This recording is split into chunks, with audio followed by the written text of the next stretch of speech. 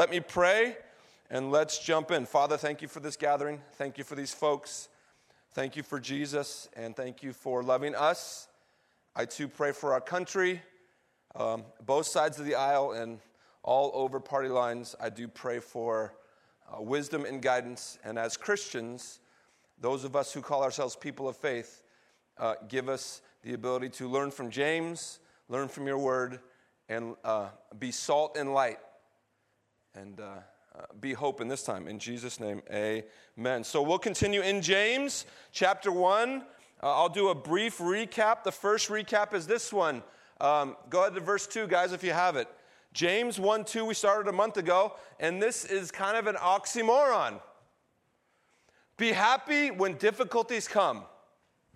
Woohoo! In this election season, you probably could have ran on that and beat either one of them, but the point is, that's weird. And quickly, over the last couple weeks, we started to dig in, and we found out that when hard times come, our heart and minds will go into a battle. And when James says various trials, it can be anything from a loved one passing on, marital strife, sickness, or I believe stubbing your thumb or toe and it bleeding all over the place. James says various. And I gave you that cute example last week of when I used to work as a paramedic. I got called from everything to the serious stuff to a tabby cat scratch bite. I mean, that's what you get called for. And James says it's not necessarily the trial, but since it's a trial to you, it's a various trial. Learn. And the goal in this is that we might be complete. God will do something to use this trial to mature us and complete us as people of faith. That's the point. And James talks about two battles. The first one, you will be in a battle to doubt God when you go through it. Anybody been there? God, where are you? Are you real? God, I promise if you get me out of this one, I'll be at church every Sunday. Don't pray that. I've been there, done that, right? But you've been there. The second battle that comes when we're going through it is the battle to compare. Well, they're rotten and you love them. That's what we do. I do, at least. I won't speak for you. Wrong. James says, don't do that. James says, stop. See what God's doing. And one of the things that we learn in those couple weeks is one of the things God does when we go through trials, in grace, he shows you and I what really matters in life. When you go through it, you're not worried about, are the reservations at Disneyland secure? Unless that's what your trial is. But the point is, you're not worried about those things when we're really going through it, when we're battling through difficult times. Our faith is at the forefront. What we believe about God and who he is, and the people in our lives who we love is important. And that's one of the things God does through trials in grace. To say, important. And the goal is, as we go through trials as young people, we will remember those things and be matured in Christ, so when we get a little bit of life on us, we can live in that reality, and then what? Pass it on. Oh, dear child, I know it seems like the sun won't come up, but you're going to get over this problem in junior high, and you're going to learn from it, and God's good in it, and then you can, in one day, pass it on to your friends, and then maybe your family and kids and whatnot. That's God's kingdom being built. That's actually called discipleship. If you want to mature in life, in a Christian context, find someone of the faith, the same sex as you, that's what I would recommend, who is where you want to be someday, and go spend time with them, and listen. And learn. Then James taught us, James 1 verse 13, in the midst of trials we can blame God a lot, maybe blame the devil, but the point is we need to look at ourselves. Let no one say when he is tempted, I am being tempted by God, for God cannot be tempted with evil, and he himself tempts no one. That probably cuts in half most of my thoughts when I'm going through it, because I have the poor me complex. And I blame God often, but James says don't do that. And then in verse 14, James says, look at yourself, Dave. When you are tempted, when you are going through it and you're tempted and you might struggle, the onus is on me. And then last week we looked at verse 16. James 1:16, a little bit of a recap before we dive in. And James continues to teach us, do not be deceived, my brothers. Verse 17, every good gift and every perfect gift is from above. So James tells us God doesn't tempt, rather he gives. And sometimes in the midst of trials, we receive our greatest gifts, if we see it. If we see it. So we're going to jump in. James 1:19, we're going to try and get through a few verses. I know the clock is there. I get it, but we're going to do some work. So everybody, maybe metaphorically or for real, put your caps on because there's 2 more battles. We are in a battle. You know that. We are in a battle in Silicon Valley, on the peninsula, in America, politically. There's some few battles that our nation's involved globally. James doesn't want us to see those types of battles. James wants us to remember the battle for us in faith is the battle right here. What is it? 14 inches? Head and heart. That's where the struggle comes for all of us personally. Know this, my beloved brothers, let every person be quick to hear, slow to speak, and slow to anger. Why? Next verse. Verse 20. There's the reason. So James is making the correlation. He is coming out of his sequence on trials, though it's still the backdrop, still talking about trials. He says, your anger and my anger, even if I talk loud, does not produce the righteousness of God. Let's go to D.C. or San Francisco or L.A. and tell both sides, regardless of what you believe, your anger, if you're angry doing some of these things, which protest is good, does not bring about the righteousness of God, as many times I think it will, right? No matter what side of the issue or what side of the aisle, if I get angry and if I get fired up and if I say yes, James says, if that anger is outside anything but righteous indignation described by Jesus in other parts of the Bible, we're off. And go back one verse. Nancy, she's there. Verse. And how we get angry usually, James says right here. Can anybody testify to that? And then as we get angry, are we what? Are we quicker to hear when we're angry? Actually, no. Are we slower to speak when you're angry? I can pick on Ruth. Ruth and I have been in a heated conversation once in a while. She'll attest to me. When I'm upset, am I slower to speak? I speak faster. I speak fast when I preach. I'm not upset when I'm preaching. But the point is, it's kind of this vicious cycle over and over and over and over again. And James is reminding us, especially in your day-to-day life, when you have difficulties, this is a temptation. Not to hear, not to listen, and to run the mouth. This is tough for the preacher, but what does Proverbs say? Many words come out of the fool's mouth, but the wise person submits and listens. This doesn't mean you can't have convictions. This doesn't mean you can't know truth and want truth. But this means if this is our pattern, especially when the heat is turned up, we will likely become angry and not produce God's righteousness, but rather unrighteousness. And we can't even blame God. Go with James. Who are we to look at? Me. James is awesome. He's doing something. Remember, as a pastor, James is a pastor here. He's writing to people he's known and other Christians, not as an itinerant preacher just spouting off, but he's seen people's lives for up to a decade in the church, and he's commentating on it now, or commenting on, right? So this is where we're at.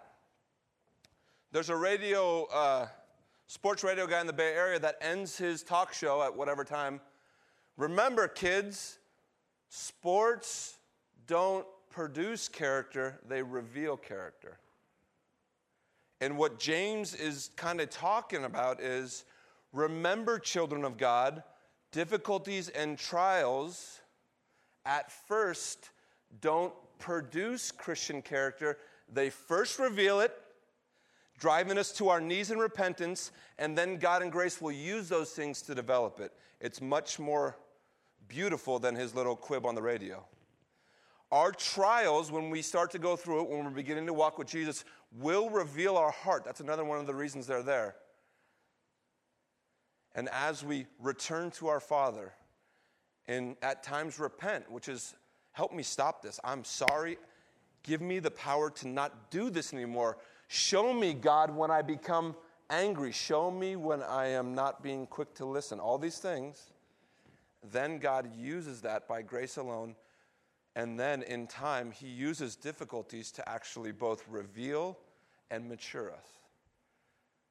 One way is kind of a cute little radio ending. The other way is the gospel.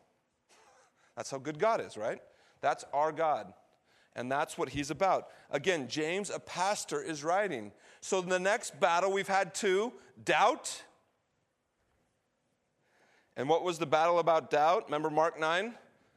I believe, help me in my unbelief. That's the prayer. Stay in the fight. Then comparison. James talks about comparison. Now he brings up anger. We will be tempted to become angry every day, but especially when we're going through difficulties. It doesn't produce the righteousness of God. But in God's grace, when we are steadfast and faithful, he uses difficulties to quell anger and produce Christ-likeness in us. The battle for anger is real, folks. Turn on any of the Alphabet news channels today when you get home for 2 minutes. Pastor says 2 minutes only. And you will see anger and fear and vitriol. Some of it may be justified. Okay. But as the people of faith, we are to be quick to listen, slow to speak, slow to become angry, and walk as reasonable humans. This is Paul's language. Because why, Paul? Galatians and Ephesians? The Lord is at hand. God is in control. And that's just not a pithy hallmark statement. That is what we believe, though it might be dark or dim in certain areas of life. So battle number 3 is anger. You could say the tongue. You could say the heart, but anger. Verse 21. Can you skip ahead to 21? James then says this: therefore put away all filthiness and rampant wickedness, and receive with meekness the implanted word, which is able to save your souls. That first part, put off, is literally change your jacket. That's what it means. Sometimes in Christianity or in spiritual circles of faith, we, especially in Christianity, it's true, we will put forth the sovereignty of God, as we should. God is sovereign and he reigns and he rules. That brings us hope. But in putting forth his majesty and his sovereignty, we can slip into becoming fatalistic. Well, if God wants me to stop swearing, he'll give me the grace to stop swearing. Wrong. God wants you to stop swearing, and me too. Stop. In his goodness, he will give you the grace to do it. You see the switch? We cannot be fatalistic when thinking lofty, high things about God. It's actually a scheme of the enemy to go, Bob, take it easy. You don't have to do anything else. You'll go to heaven when you go to heaven. Just live the life. That's opposite of what Jesus taught. Jesus was not merely the secretary of afterlife affairs, is what I'm getting at. Jesus was both rabbi, teacher, savior, and king and priest. Yes, he died for us, to cleanse us, to love us, to forgive us, to equip us. And then what did he say? Follow me. Because I've forgiven you, now I've equipped you, now I've given you the grace to listen well and speak slowly and not become angry and enter into angry places and bring peace and the hope of the gospel. And sometimes that's sitting on the wall for half an hour watching everyone lose their minds and then entering in with the word of peace. I don't know all the answers, guys, but I know this isn't good. What can we agree on and come forth that way? And so in this battle, James is commenting on the Sermon on the Mount. We see filthiness and wickedness and we go, oh, remember the teachings of our Lord in Matthew 5-7. Don't cheat. Don't be involved in fornication. Don't lie. And he was kind of getting trapped by the Pharisees, and he would fulfill by going, you have heard it was said, but I tell you, it's always been about your heart. That's how they missed the law. The law was always going to pound on the head and the heart. And back in the Old Testament, Men, ladies, you get a pass on this one. Men manipulated the law to control and worry about the outside. So if we wore the right clothes, and if we washed our hands the right way, and if we ate the right food, Alex would go, Dave is so pious. And I would go, yes, I am. And that was the goal in a lot of the religion. Not all. We can't throw all of the Old Testament saints, those are saints, people who try to be faithful to God, out with some of the people who are manipulating. And we quickly go, what? Oh, I don't do any of that. I'm going to speak to the people who have a smartphone. This is the easiest vehicle to be a Pharisee. We have it worse off, maybe. You guys who don't have a smartphone, just take a minute. Go get them. It's really easy to live as a whitewashed tomb with one of these. Remember last week? You know in your heart, and I know in my heart, that relationships and marriages and families are bad in my circle. But I'm like, it's all good. I'm happy. I'm good. Don't worry about my wife. Or work or whatever. But the point is, we as people, for the first time in history, have a way to put out for people what we want other people to see so that we might gain likes or comments or praise or followers. And social media isn't evil, but it can be a temptation. And one of the things that it can do to us, it can throw us way off track, and we can hide some of the things we're struggling with. Maybe some of the things mentioned here. It's much easier to hide nowadays because sometimes we have an alternate universe, right? So just remember that. It's a little advice, hopefully. It's tender to my heart, so hopefully it speaks to some of us, right? So remember, James says, you will always be tempted to be stained by the world. He finishes up chapter 1 with that phrasing. But when you're going through it and when times are difficult, you will be especially tempted to do the things you know are wrong. We know they're wrong. And when we're walking in this light, God in grace and the Holy Spirit gives us a heart check. For real. You just know. And when we're in a mindset where we're giving in to our temptation, the desire that's leading us astray from walking in obedience to the Lord, what do we do to the Holy Spirit? Sometimes we sidestep him. We can actually quench him, the Bible says. Now hear this. If you find yourself there, the goodness of God is one outstretched arm away. The prodigal son, come home. Deal with it right now. These sins for the believer aren't unto losing the salvation. They're simply losing the battle. And James says, be aware of this. Hear this. Now, real quick, this is probably last little. This kind of throws us off sometimes. Look at that phrase, implanted word. James and others in this time, there were church planting going on, and a lot of the analogies we get, especially from Jesus himself, was about sowing and reaping, spreading the gospel seed and letting God grow the harvest, and implanting the word of truth into people's souls. But look at that phrase. What's James talking about? And we'd all say what? I don't want to freak anybody out, but you might get freaked out in church. It's okay if it's true. This, right? I don't want to freak anyone's faith out. I'm not trying to cause you to doubt. James's readers didn't have this. They had some Old Testament writings and maybe some other letters going around. Maybe some eyewitness testimony of this risen Christ. That would be awesome, right? What if Bill saw Jesus, the risen Christ? You think Bill would have good coffee hour? Bill would be stacked, right? Another appointment. Great eyewitness testimony. Don't just check this off as, oh, James wants me to bury my nose in the Bible and become a robot. That's not what James is getting at. The Bible is God's word. Read it as much as you can. Glean from it. If you have questions, come talk to somebody. And there's lots of great resources online. Amen? Get into it. But hear what James is saying. I don't want to freak anybody out. Does this save you or I's soul? Kind of a trick question. But the ultimate answer is no. Jesus Christ saves the souls of men and women.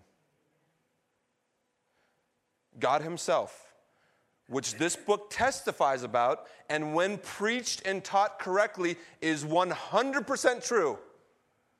But this book, hear me, if we become robots or religious zealots apart from the person and work and resurrection of Jesus, can be used for terrorism. It can be. That's the reality of the world we live in. This is Jesus.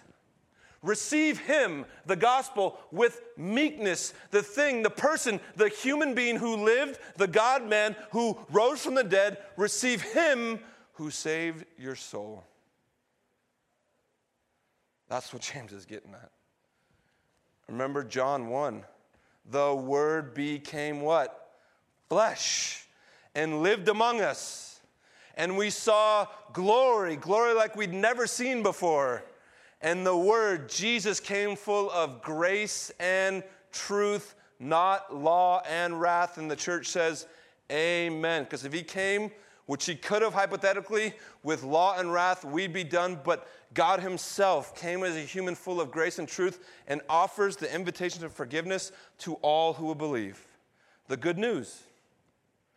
And a byproduct of that belief is entering into a following rabbi, teacher, king, servant, whatever you want to say, relationship with this living person. And he had things written. And when we interpret them correctly, we got to go, yeah, I got a few anger issues. And I should probably address that because I'm trying to follow my rabbi, my king, Jesus. And Jesus, who probably was the only human who could have been justifiably angry for being killed as an innocent man, what did he say when he was being spit at and mocked? Forgive them, Father, they have no idea what's happening. That's the living word. The living word wrote in the sand when a woman who broke the law and committed sin was caught in adultery. He did some things, and people started walking away. And after they all walked away, Jesus said to her, the living word said what? Who's here to condemn you? I don't condemn you either. Stop doing what you're doing. Follow me. And the implication is, as we place our faith and trust in Christ, the Holy Spirit, the real Holy Spirit comes, changes our heart, and gives us the grace to go, I probably shouldn't sleep around anymore. I'm going to work on that, and God's going to help me. But I know there's forgiveness and grace to walk forward.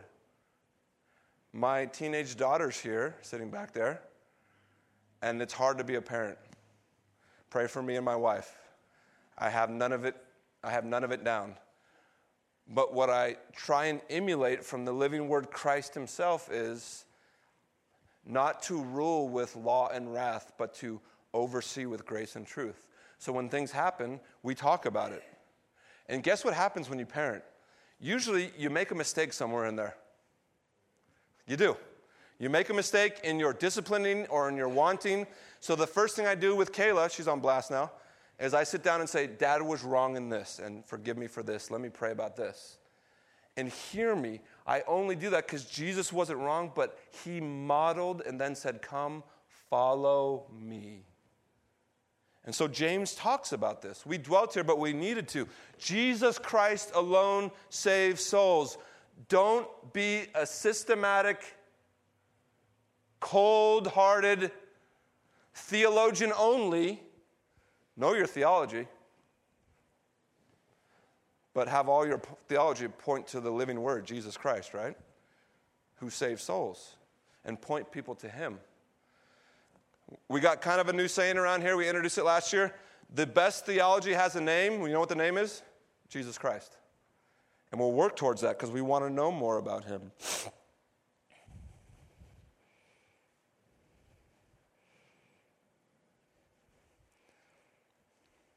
So we are in a battle, both as humans and Christians. Again, not the battle like we see on TV, not the battle like we see in war-torn countries, not the battle we see per se for political might. We are in a battle for our head and our heart every day.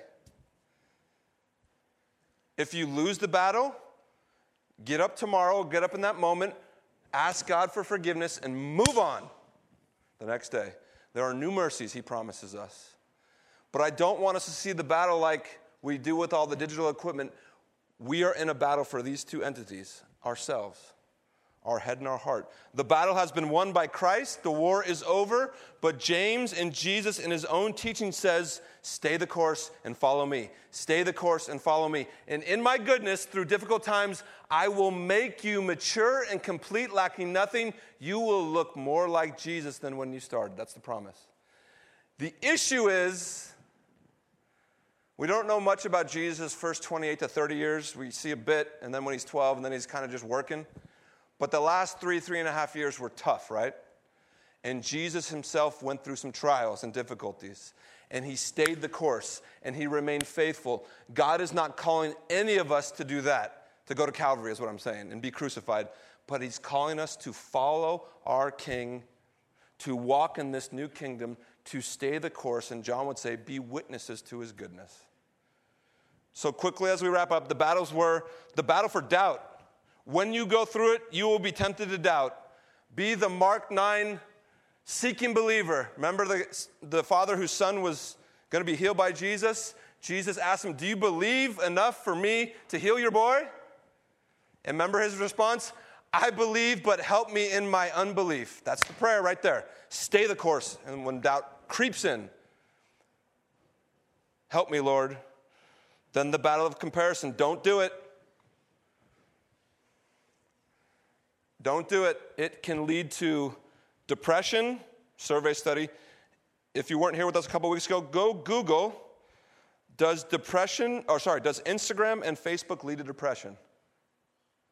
Multiple studies say yes, and there's reasons why, and I preach some of that. Don't do it.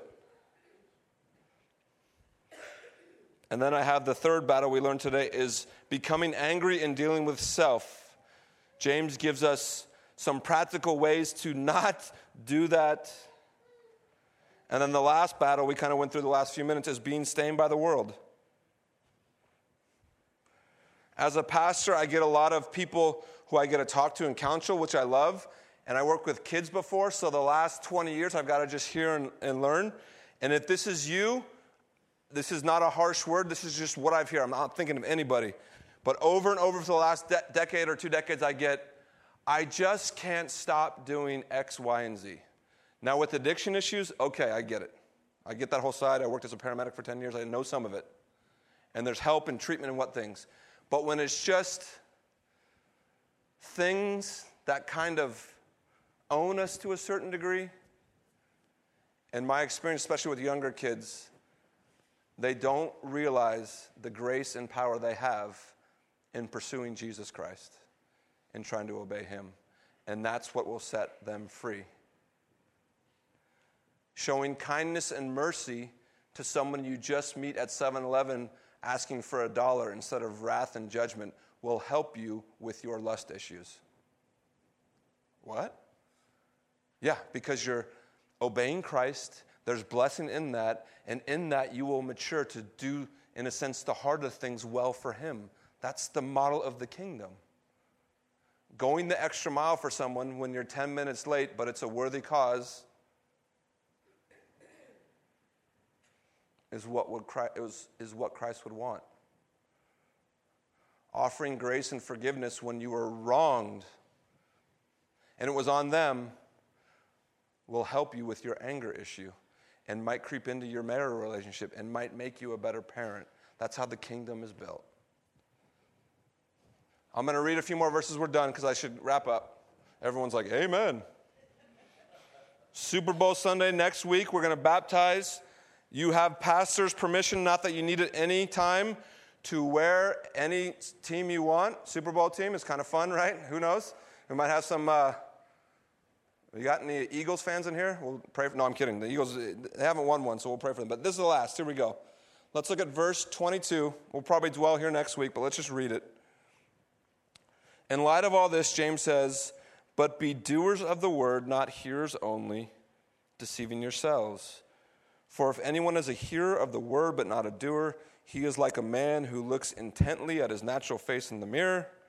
For he looks at himself and goes away and at once forgets what he looks like. Verse 25, but the one who looks into the perfect law, the law of liberty, and perseveres, being no hearer who forgets, but a doer who acts, will be blessed by his doing or in his doing. And that, we'll dwell on that next week. The law of liberty has a name as well. Anybody want to guess what it is? Jesus Christ. And we'll dive in next week. We'll get a little practical. Why don't you guys stand as I close in prayer? Baptizer people, we'll see you after, right over here. If you have any questions about baptism or have an inkling of you might want to do it in the future, come see me. Let's pray. Father, thank you for this gathering. Thank you for these dear folks. Thank you for your word. Thank you for servants throughout the ages, men and women, who have faithfully lived, preached, taught, and modeled. Father, thank you for encouragement while we're in the battle, that even though we might go through difficult times, you have shown us the pitfalls and the snares. And as we go, give us the grace to battle well, not as the world battles, but battle through prayer and through pursuit of your Son and all that he's done and who he is. Bless us and keep us. Make your face shine upon us and your countenance be upon us always. In Jesus' name, amen.